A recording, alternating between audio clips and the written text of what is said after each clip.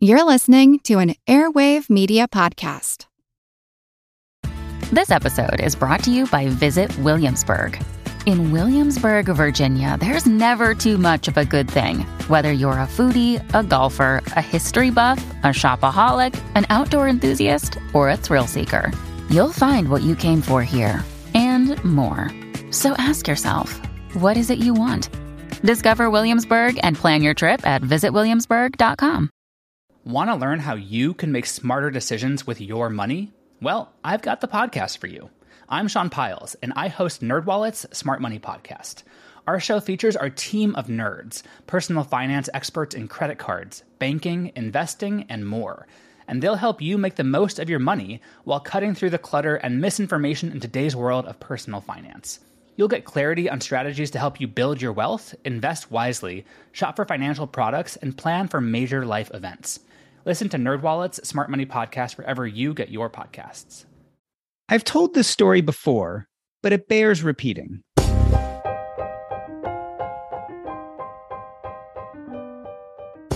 Years ago, as a primary care physician, I took care of a 40-year-old African-American man in my office. He died suddenly and unexpectedly during a routine surgery. Due to the nature of his death and my relationship with his wife, I took the unusual step of going to his funeral.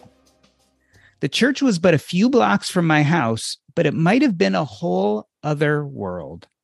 There I was, surrounded by 500 Black people, mourning, celebrating, and comforting each other. A whole community inside my community that I had spent decades ignoring, or more precisely, not seeing. We do the same, coincidentally, in the personal finance world. We follow, listen to, and read people who look and sound exactly like us. And we miss out on so much.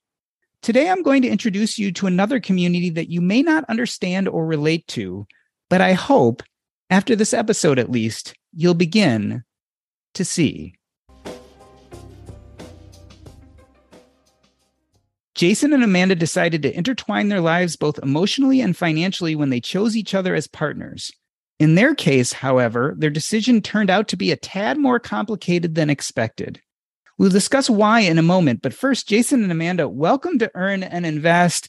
Amanda, tell me how you and Jason first met. So Jason and I first met about 5 years ago around Christmas time. We both went to a meetup that was for people who identify as polyamorous, which means people who choose and practice having multiple romantic partners in their lives. So we met at a Christmas event. It was a white elephant Christmas gift exchange. We sat next to each other, couldn't stop chatting. I went with my other partners at the time as well. Yeah, the relationship just sort of bloomed from there. Jason, we've heard the term polyamory before. Tell us about how you discovered the polyamorous lifestyle. Why did it appeal to you? And how did you eventually jump into being part of that community? So for me, I read a book a long time ago. I want to say at least 10 years now, called Sex at Dawn. And it's basically an anthropological study of why humans probably aren't as innately monogamous as we think. And for me, that was sort of a light bulb moment where I was like, oh, this explains so many things for me. Like a really good example would be, I never understood love triangles in movies. Like the simple answer was, I was always like, wait, why can't you, what's stopping you from loving them both? You know, that just never really clicked for me and it didn't make any sense. And I kind of remember that even as a kid.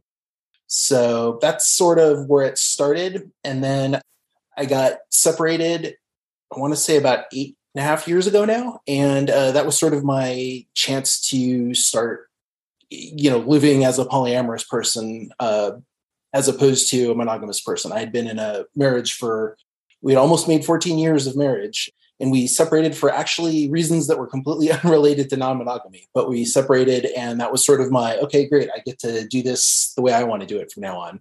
Because back 14, 15 years ago when I met my, then spouse, it was the default, and it was not even clear that there were other options.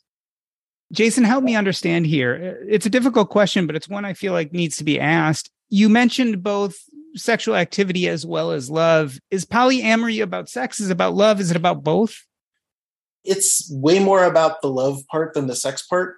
So non-monogamy is a really wide spectrum, like a lot of things are spectrums.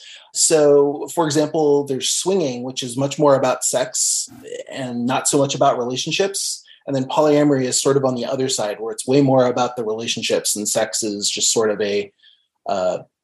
not a byproduct. That's a really bad way to put it, but it's just another piece of the puzzle, right? Like sex is often pretty well intertwined with romantic relationships, but it's not the focus, though lots of people tend to focus on that when they talk about or, hear about polyamory or think about it for the first time. So Amanda, when we talk about a traditional relationship, right, we talk about couples or we talk about marriage. Tell me about the organizational units of polyamory. How do people connect? With the caveat that everyone practices polyamory a little bit differently. The way that we practice and the way that most of our friends in our community practice is what we call a non-hierarchical system of polyamory. A lot of people come into polyamory already married or decide to marry one of their partners, but that doesn't necessarily give them a romantically different stage of importance in the relationship unit as others. Also, we practice something. So my partners all know each other. They're all friendly enough with each other that we could sit down at a kitchen table and have dinner together. That's called kitchen table polyamory. And some people practice where the partners don't want to know each other and don't want to know details or anything, and that's more parallel. But the way that we practice, and most of our friends and community practice, is more of a kitchen table setup where my spouse and my other partner and Jason all know each other. They get along with each other. We have dinners and parties and game nights and things like that with each other. Amanda, you just used the term spouse. Is that a term you would use for all of your partners or one specifically? I use that term specifically because I married my spouse again when I was, 10 years ago, before we opened up our marriage, before we decided to go down the polyamorous route. In that way, it's just a delineator of the fact that we have a legally binding agreement, right? That my spouse gets health insurance benefits through my work, all the other things that come with being legally binding as a spouse. But, and she'll say this as well, we don't see each other's relationships as inherently stronger, better, more secure than any of our other relationships that we have. And I also want to just clarify here, you have a set of partners, but those partners are not involved with each other on that level, right? They may be friendly, but they're not actually in relationships together. Yes, correct. It does get a little complicated when that changes. It's not like there's rules or anything like that. My partners are usually welcome to do whatever they would like to do, as long as there's honesty and openness with everyone. When my spouse and I did open up, we did both date the same person for a while. And so it was the three of us in a relationship all with each other, which was wonderful. And, it worked. It was very tricky. If you can think about everything that comes with just having one relationship, just double that. And it's, a lot more of the same types of complications that come with one. But it was lovely. Right now, that's not the case. Right now, everyone is dating and none of our partners happen to be dating each other. Jason, I want to talk later about some of the legal aspects and having the marriage between some partners and not, and how that plays out. But before we do, I think maybe the easiest way would be to have you both tell us about your partners. So maybe, Jason, could we start with you and tell me kind of how many partners you have and give me a little information about each of you and what your lives look like right now? Sure. Mine's relatively simple. Amanda's my only partner at the moment. I've had more than one partner at a time before. As Amanda said, that can, when you double or triple up, that definitely adds some complications or, just there's extra stuff to deal with. But the only other thing I would say at this point is I have a kid, and parent-child relationship is a lot of time, energy, and investment, right? So a lot of time polyamorous folks like to note that love may be infinite, but time isn't. So, so from my perspective, between Amanda and my daughter, I already have a good amount of time spent. And Amanda, do you want to talk about some of your relationships? Yeah, happy to. Aside from Jason, my spouse, we've been married for 10 years now. She lives separately from me. We were living together up until recently where we had to move and we couldn't find a good affordable place for us to still live together. I was living with her and her partner. And it's a tough market here in California to find a place that can accommodate all three of us. So she is living right now with her other partner, and we still see each other a couple of times a week for our dates. We, talk all the time. We're still very close with each other. We celebrated our anniversary together this year. She has 3 other partners aside from me. So that keeps her also very happy and busy. And then my other partner currently, his name is James. He, what to say about James? Is there anything in specific? No, just trying to get a feel for kind of what this lifestyle looks like for you. Okay. So you have 3 partners in total right now. Is that correct? 3 partners in total. Yes. Mm-hmm. Okay. And Jason, as I'm watching Amanda talk about her other partners, you're laughing and smiling and nodding your head. I mean, is there room for jealousy in this space? Because it would seem to me that it would almost have to be there at times, right? That's a classic question. Sure, there's jealousy on occasion, but it's way more about, I'm trying to think how to say this. It's more like, hey, it's going to happen. It's better to have tools to handle it and deal with it rather than let it control your life or your, reactions. So yeah, on occasion, there's some jealousy. Like if Amanda's off doing something fun with one of her partners and it's like, oh man, I wish I was doing that with them. That's more of a FOMO thing than a jealousy thing. But that can happen on occasion. And I'm sure it happens in reverse on occasion too, right? Like Amanda and I were on a trip recently and I'm sure everybody else wishes they were able to come, for example. I don't know. Jealousy is like one of those things that it's definitely hard mode on relationships, and like being prepared for it is super important, right? Like never want to expect that like you're not going to be jealous or whatever. For me, jealousy and envy and insecurity was a huge issue when we first opened up, when me and my spouse first opened up. And it's amazing the feelings that we get and why we get jealous when we get jealous, I think is the biggest thing. Is, am I jealous because I don't want my partner to be happy with another person? No, I'm jealous because I'm not the one that's providing that happiness to my partner. Well, then what do we do with that? What are ways to mitigate that? Oh, I can plan more things with my partner. I can talk to my partner about it and maybe see how excited, and inevitably their excitement isn't contagious and infectious. And every single time you get that jealousy, that insecurity that comes up, you get better and better and better at dealing with it. So it is a lot of self-care, building self-confidence, building self-security in myself, and learning my own hobbies and my own friendships and, my own ways to mitigate those feelings when they come up. So like right now, James is off in Europe. And so, yes, there's a lot of FOMO, which is fear of missing out while he's off traveling and having a wonderful time. But again, I can be excited for whenever he gets back and all of that comes with it. Jason, as I listen to you and Amanda, I get the strong feeling that you know who you are. That's one thing, but then there's family and friends. Tell me, Jason, about the reaction from family and friends when you went public with the fact that you were living this lifestyle, that in fact your partner had other partners. Yeah. So let's see. My parents were definitely surprised. It took them a little while to get used to the idea. And I know they're still kind of worried from the, hey, you're not doing the traditional, get married, have kids, stay married forever, that sort of support system that you get from a marriage and a partnership like that. Strangely enough, that's sort of like the FI thing, right? Where a lot of people are like, hey, wait, you're doing something really different. And that brings up really strong emotions. And I'm going to get all kind of, judgy about you and your choices in this aspect. So it's funny, non-traditional communities like this tend to have a lot of similarities, I have found. But so my parents are ultimately supportive. We do dinner with Amanda and my parents basically as much as we can. I'm really lucky that they live here.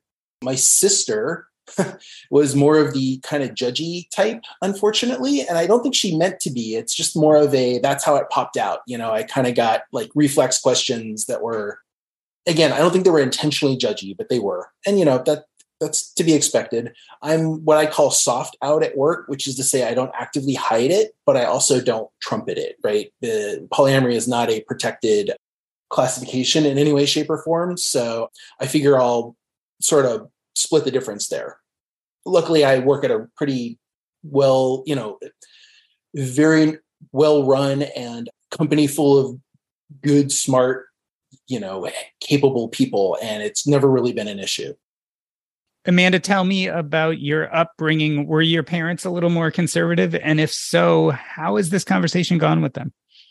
Yeah, they're very conservative. To the point where, growing up, I wasn't supposed to date until I was married. It was a very conservative upbringing. So my parents I have to give them credit for being so incredibly patient and open-minded with me. And I think that just being patient, both of us being patient with each other, has really helped our relationship a lot. When I first came out to them as being polyamorous, it was while I was taking them on a vacation. And so, it was very like, and massaged the idea in a good way.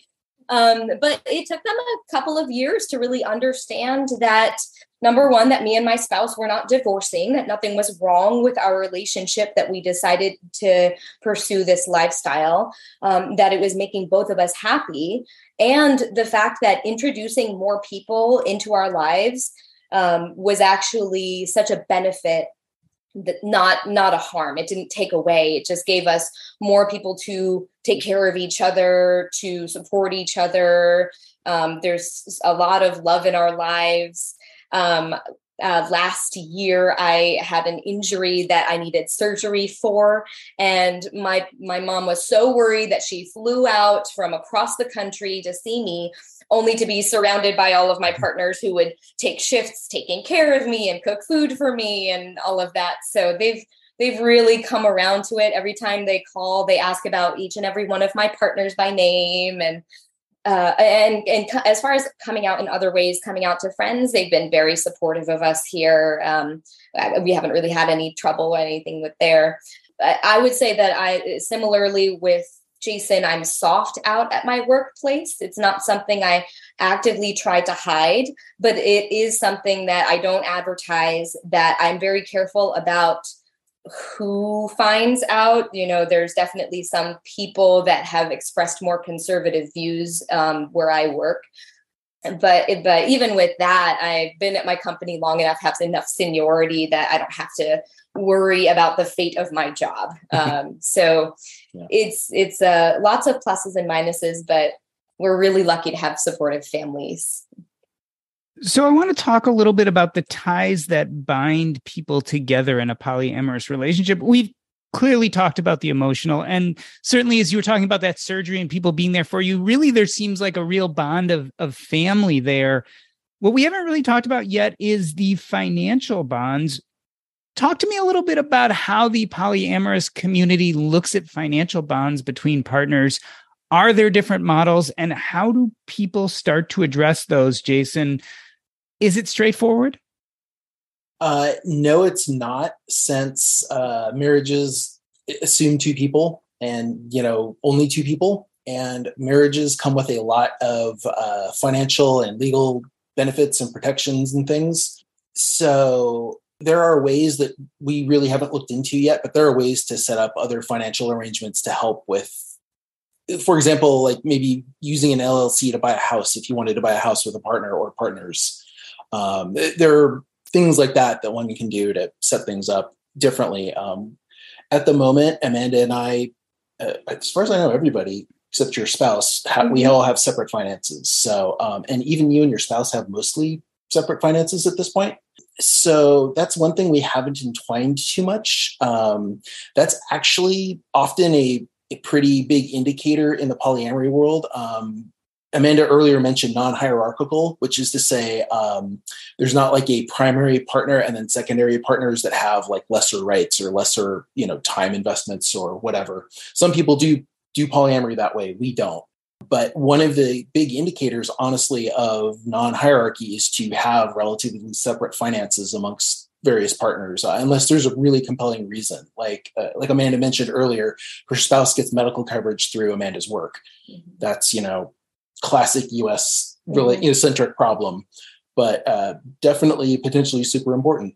So it depends on the group, obviously, but the way we do it is pretty separate. Amanda, do you find that many people in your community do at least have a primary marriage bond with one of their partners just for those kind of financial and legal aspects that it affords them? Is that pretty accepted in your community? So I would say that there's a good amount of the community that has a spouse. I actually don't, I wouldn't say that it is for that reason specifically. I'd say that maybe it's maintained for that reason. Like a lot of people come into polyamory already married and already having those benefits. And so maybe they maintain it for that. But I remember I was out one time and someone was asking me, well, who do you decide then who you're going to marry of all your partners? And I jokingly said, it's whoever needs the health insurance. So I think that is, the strategy. And my spouse and I have frankly had the discussion that if any of our partners were in dire straits and really needed something, like we would have to dissolve our marriage, remarry, figure out how to do things, which, is a whole conversation.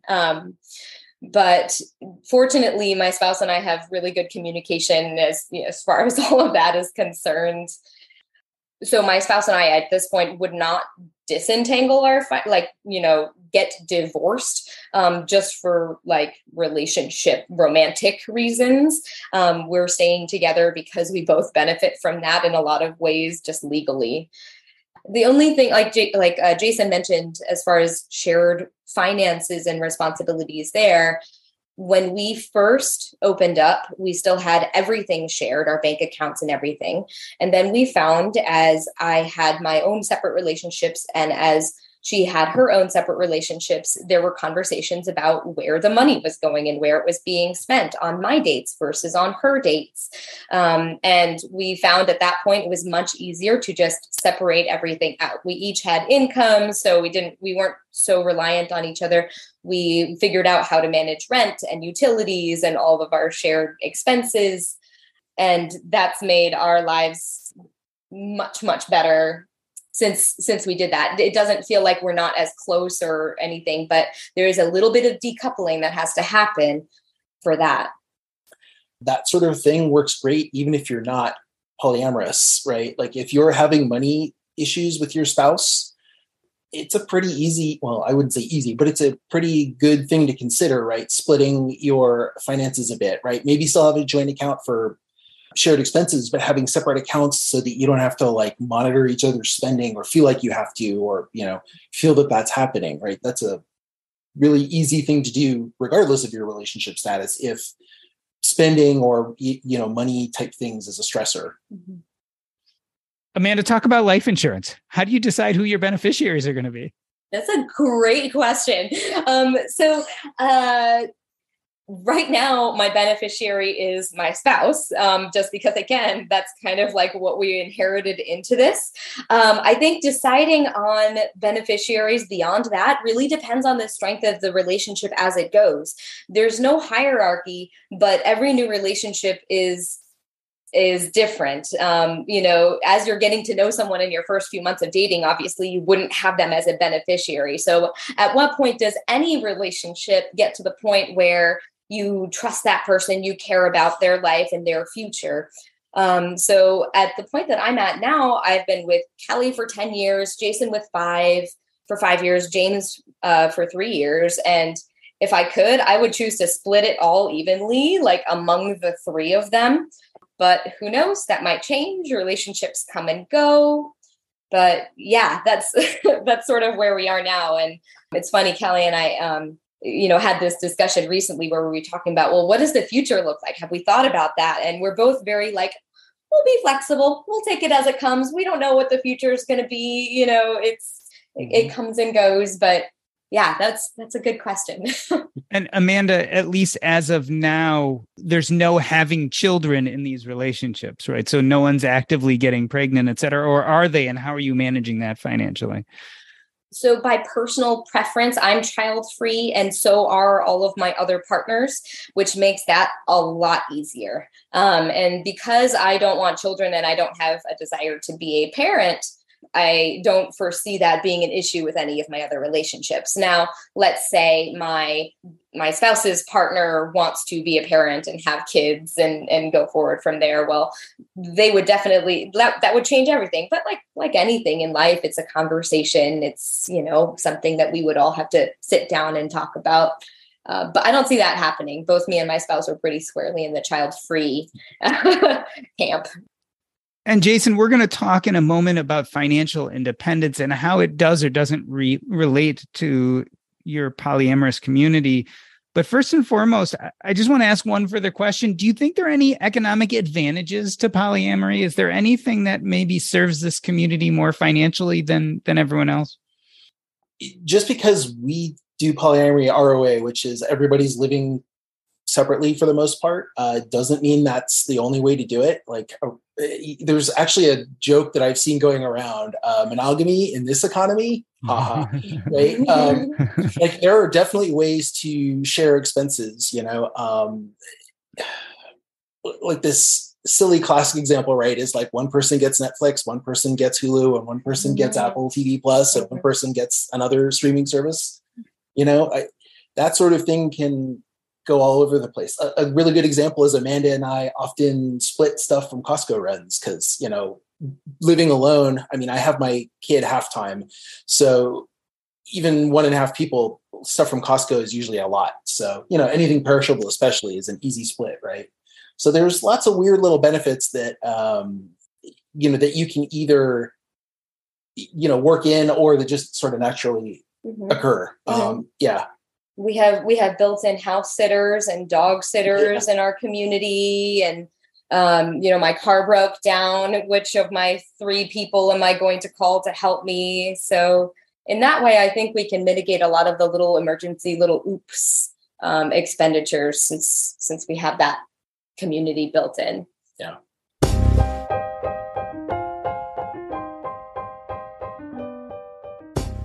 We are talking to Jason and Amanda. They are part of the polyamory community, and we are discussing how they balance their finances as well as their lives. We're going to take a short break. I'm Doc G, and this is the Earn and Invest podcast.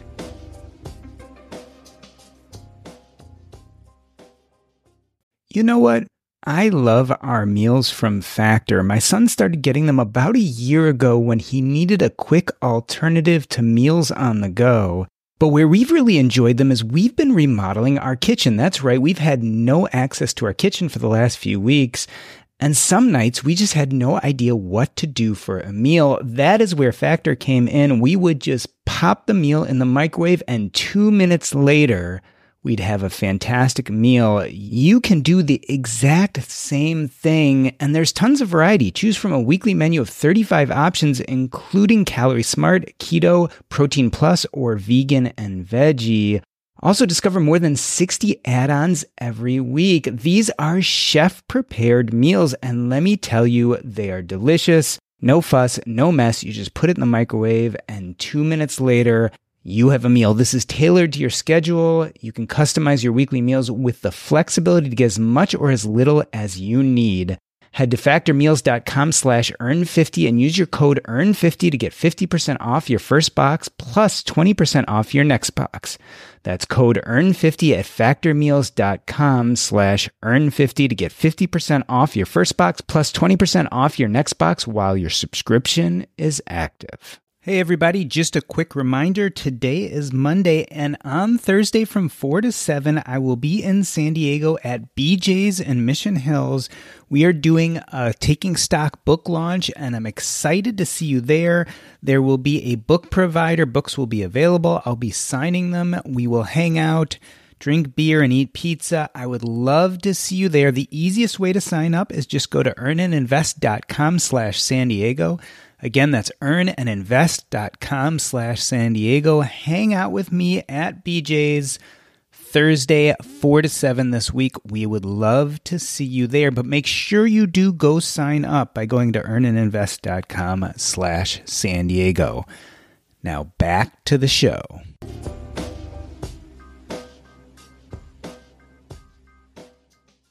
Let me reintroduce you. We are talking to Jason and Amanda, who are part of the polyamory community. They are also interested in financial independence, and we are talking about how they balance their finances as well as their lives. Jason, tell me how you discovered the financial independence community. I was really lucky. One of my first real professional jobs was at a discount stock brokerage. So I got a lot of sort of beginner stock level information, learned about index funds way back when. So I was sort of doing part of FI way back when, but back then everybody was like, if you save 10% of your income, you're doing great. That was sort of the accepted wisdom. Then I found Mr. Money Mustache one day. I think some other blog I was reading pointed something out. It was a totally separate blog. It wasn't about finances. And it had a link to MMM about him, I think, taking his kid out of school for a while or something. Anyway, so I was like, oh, this guy's interesting. Let me read some more. And yeah, a couple days later, very bleary-eyed, I was like, holy crap, this is amazing. Again, when I separated, that was a time to start doing things a little bit more my way. A classic issue in FI is, the reluctant spouse. And again, my ex-wife is a wonderful person, just that wasn't her desire. And that's fine. But for me, it was like, okay, great. Now I can really optimize things and cut brutally on the things that I just don't care about. And, start from there and see where I'm going to get to. The other thing that was really exciting, as I realized, time is your most valuable asset. And I was already pretty late in the game, which is fine. I just turned 49 recently. I found MMM about 8 years ago, maybe 7 years ago. Don't remember exactly. Anyway, but I'm super excited to be explaining all this to my daughter and to help her figure out the right path for her to be as FI as possible, as early as possible, but without, to use a term from your book, to not be the first brother about it any more than necessary. And she's pretty excited, which is awesome. So, Amanda, Jason mentioned the reluctant spouse. I feel like we should be talking about the reluctant spouses possibly in this community. But so he introduced this concept to you. If that's the case, how did it sound when you first heard him talking about financial independence? So, yeah, he introduced it to me 5 years ago at a time where I don't think I was ready to hear it. Number one, because it was always tied in with the retire early concept. And here I am loving my job. I had just gotten done with my training period.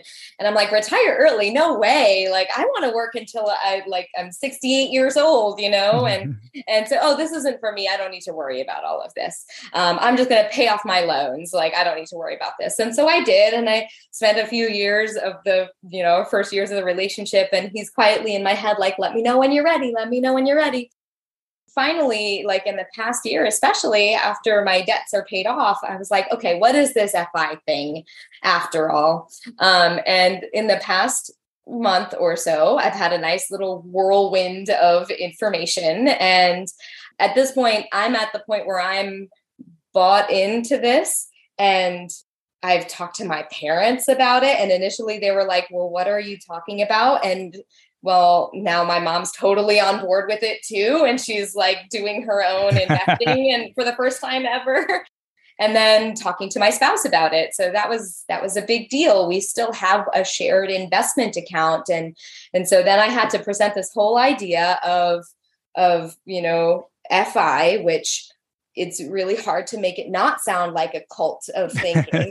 Yes, for sure. Right. But she took it very, very well. And now I just need to load her up with all of the books and everything to read up about it. So Jason, I could almost see you as bringing financial independence to the polyamory community. Do you see this spreading throughout the partners? I mean, so you've now told Amanda has told her spouse, maybe they start passing it on to the other partners. Do we have like a polyamory financial independence thing going on? I mean, it's entirely possible. Man, there's some jokes that could be made there, but I'm not going to go. One thing that I know FI sort of struggles with, and some of the community is more in tune with this than others, but like there can be a real privilege, like economic privilege gap between FI people and non-FI people. And there can be in polyamory as well. Like it may not be the RE part especially, but at least the concepts, right? Like the, to kind of quote Paula Pant, spend less than you earn, save and invest the rest, that sort of thing. Those things make a lot of sense when you have a comfortable life, but if you don't, that can be really hard. So like, I think it's one of those things where it could definitely permeate the polyamory community, especially since we're already kind of different, right? Thinking differently, just like FI people think differently. But I could also see some potential roadblocks, or at least, places where it's going to kind of hit reality. And that's where I probably need to go educate myself a little bit more on the, how does FI work for people who aren't super high earners? How, Amanda, is the polyamory community with money in general? Can we generalize at all about how people in this community tend to look at money? Are they spendthrifts? Are they savers? Is money a conversation that people want to have in this community? I think it's probably just as diverse in the polyamory community as it is in the general community. I wouldn't say that there is a preponderance of one type. I will say that a lot of people in the polyamory community are already kind of outside the box thinkers. So there's a lot of, at least our community, there's a lot of artists, there's a lot of, writers and streamers and so who make income in really different, wonderful, creative ways. And so in that way, I think that a lot of them probably would be open to the FIRE lifestyle mindset, all of that.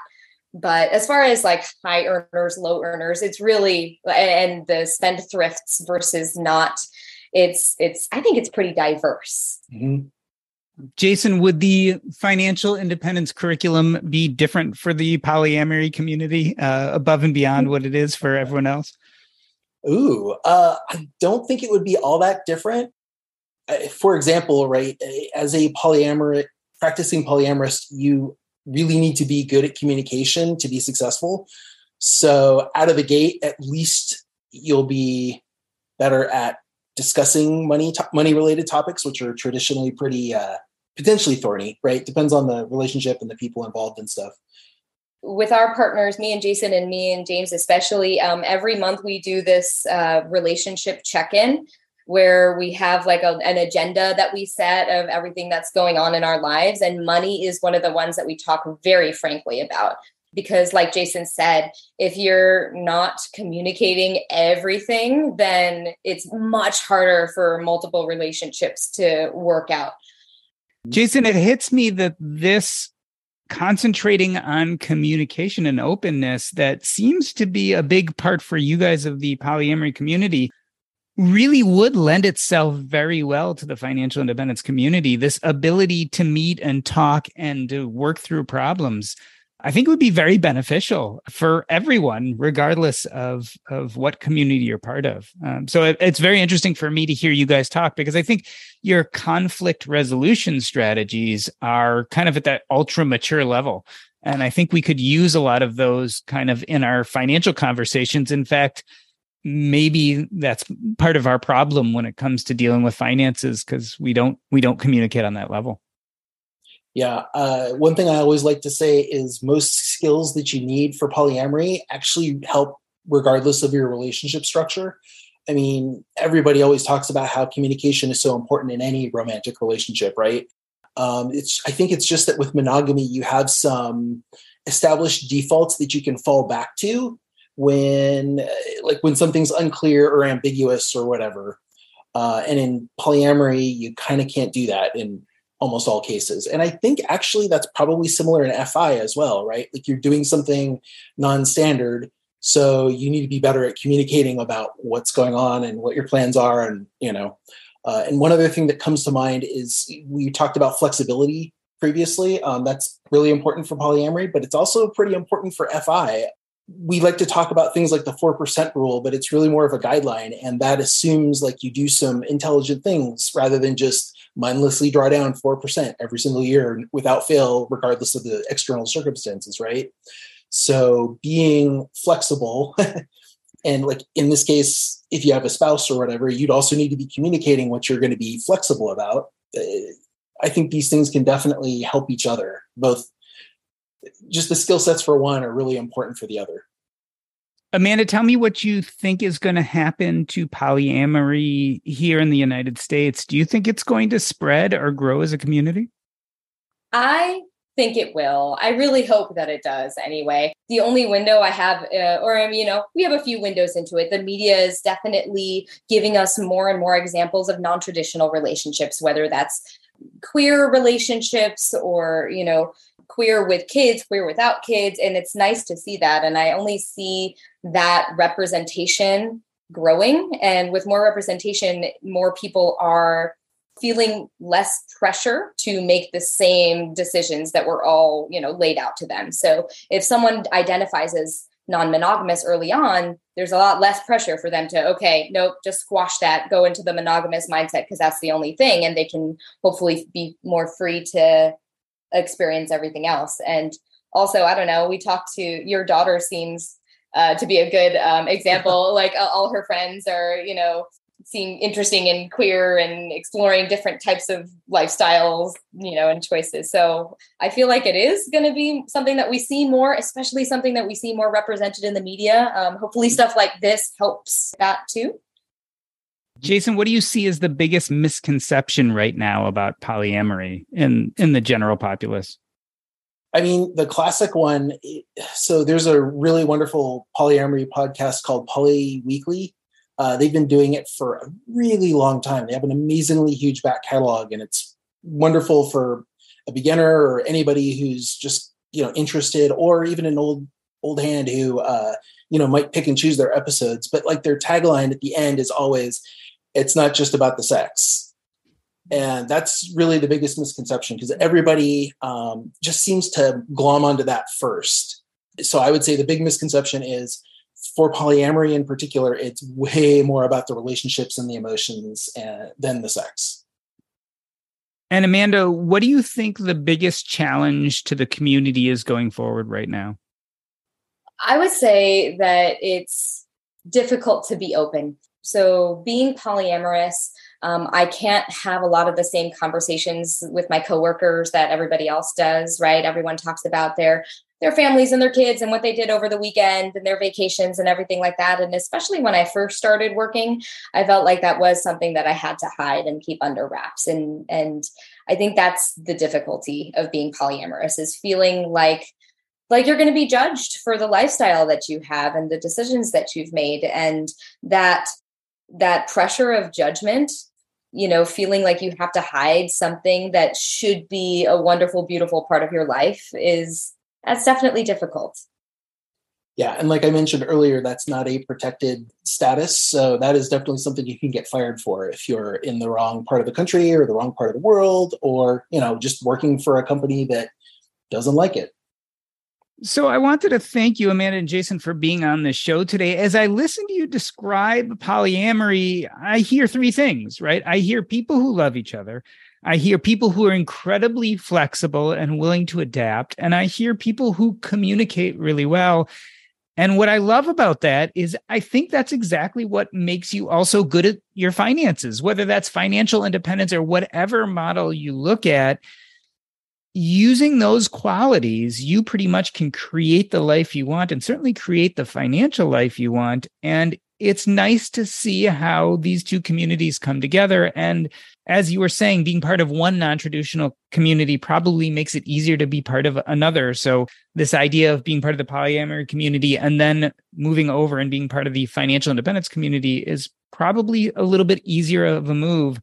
I wanted to end this episode the way I end every episode by asking you what is up next in your life. And as opposed to asking where people can find you, I'll ask, where can we find more information about polyamory? So Amanda, let's start with you. What is up next in your guys' lives? Well, going into the holiday season, I have some more travel plans with each of my partners. Me and my spouse and her partner are going away for a trip. When we think about what's up next, whether big, small, big, long-term, short-term, like I said, we're all so flexible. We've had so many things change over the past 3 years that it's impossible to say, what are big things that are coming. It's a nice way to enjoy each of the little small moments and the trips, the date nights, and everything that we have together. And then just kind of take things as it comes. So yeah, some wonderful vacations that are planned, wonderful trips together. We're all going on a huge trip together next March for a week. So that'll be wonderful. So yeah, all good things. And Jason, if people want to learn more about polyamory, what are some good ways for them to do that? I'm going to recommend another podcast. Multi-Amory has been around for a good long while. Also, the Poly Weekly podcast that I mentioned earlier. Those are both good. Multi-Amory has a pretty darn good website. In fact, the relationship checklist that Amanda mentioned earlier, it's called a Radar. I forget why the acronym is that. It's based on the software Scrum setup. But anyway, they have an article there with details about how to actually do these radars, if that sounds interesting to you.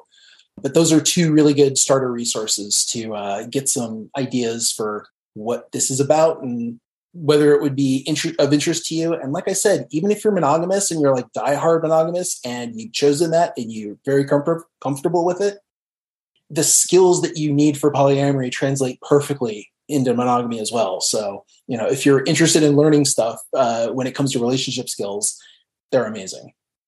One more resource that I wanted to add in there is my partner, James, actually has his own podcast, which is actually very similar to yours, Jordan, where he interviews people who are practicing polyamory. He also interviews therapists and other specialists, that have that kind of specialty in non-monogamous relationships. And so that podcast is called Practicing Polyamory. And he's unfortunately not doing new episodes right now, but he's got a back catalog of 100 and some odd episodes. That's really nice, I think, for introduction, just to see what people's experiences are like. And I cannot believe I didn't add that on my list. Holy crap. Yes, thank you. Yeah. This has been the Earn and Invest podcast. On behalf of myself, Doc G, I'd like to thank Jason and Amanda. That's a wrap.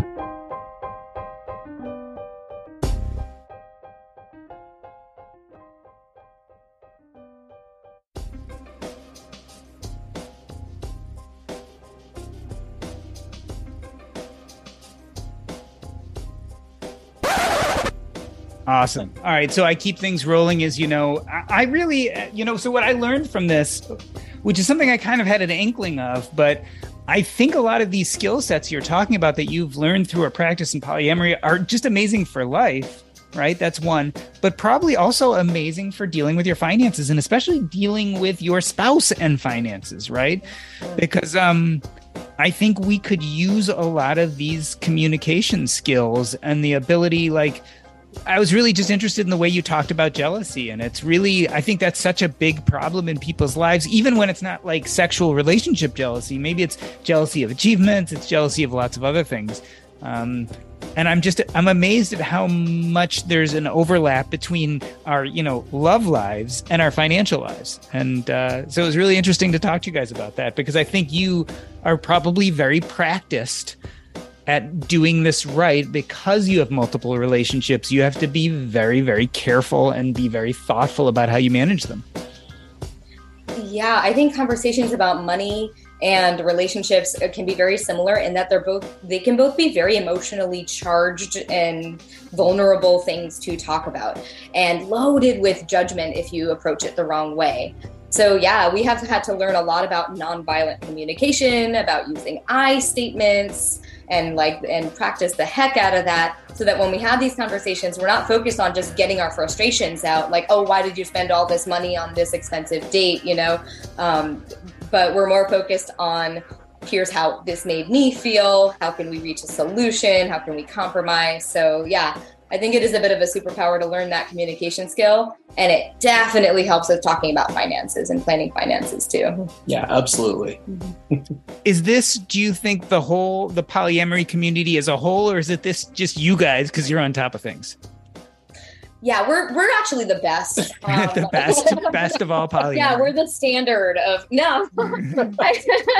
I mean, fortunately, we have all these resources to help us along the way. Yeah. So one thing I didn't mention in the main episode that I kind of meant to bring up is the overlap. The Venn diagram of nerd and polyamory is pretty. There's a lot of overlap there, and like nerds like to learn about new things. So sometimes. Yeah, that sort of training, I don't know, inclination is probably a better way to say it. That tends to help a lot, right? Yeah, we've read the books. We've listened to the polyamory podcast. Exactly. And worked on it. Yeah, literally when I started, my first thing wasn't get on the dating apps. It was go read some books and figure out WTF this actually is and how to do it without just completely crashing and burning, out of the gate. That was sort of my starter. Do a lot of people crash and burn? I mean, do you see people come in and out and say, oh boy, I can't handle this? Like they come in and they think they can handle it and they can't? Oh yeah.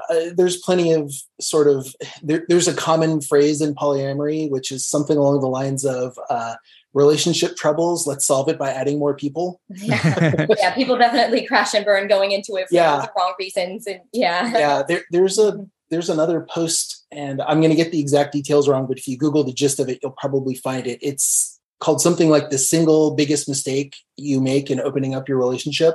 And the basic thing is like not doing some basic research and learning the common pitfalls that most new couples, especially couples opening up, run into. So. Yeah. I mean, I think a lot of people mistake it for what you were saying, which is swinging, which is opening up yourself sexually, versus you guys are talking about very different. You're talking about not only physically, but emotionally actually creating these, in a sense, equal partnerships, and you may have multiple of these equal partnerships. And that's a whole different thing than saying, hey, we want to have a little fun or we want to let someone else into our relationship. And I think people misconstrue that quite a bit. Yeah, definitely.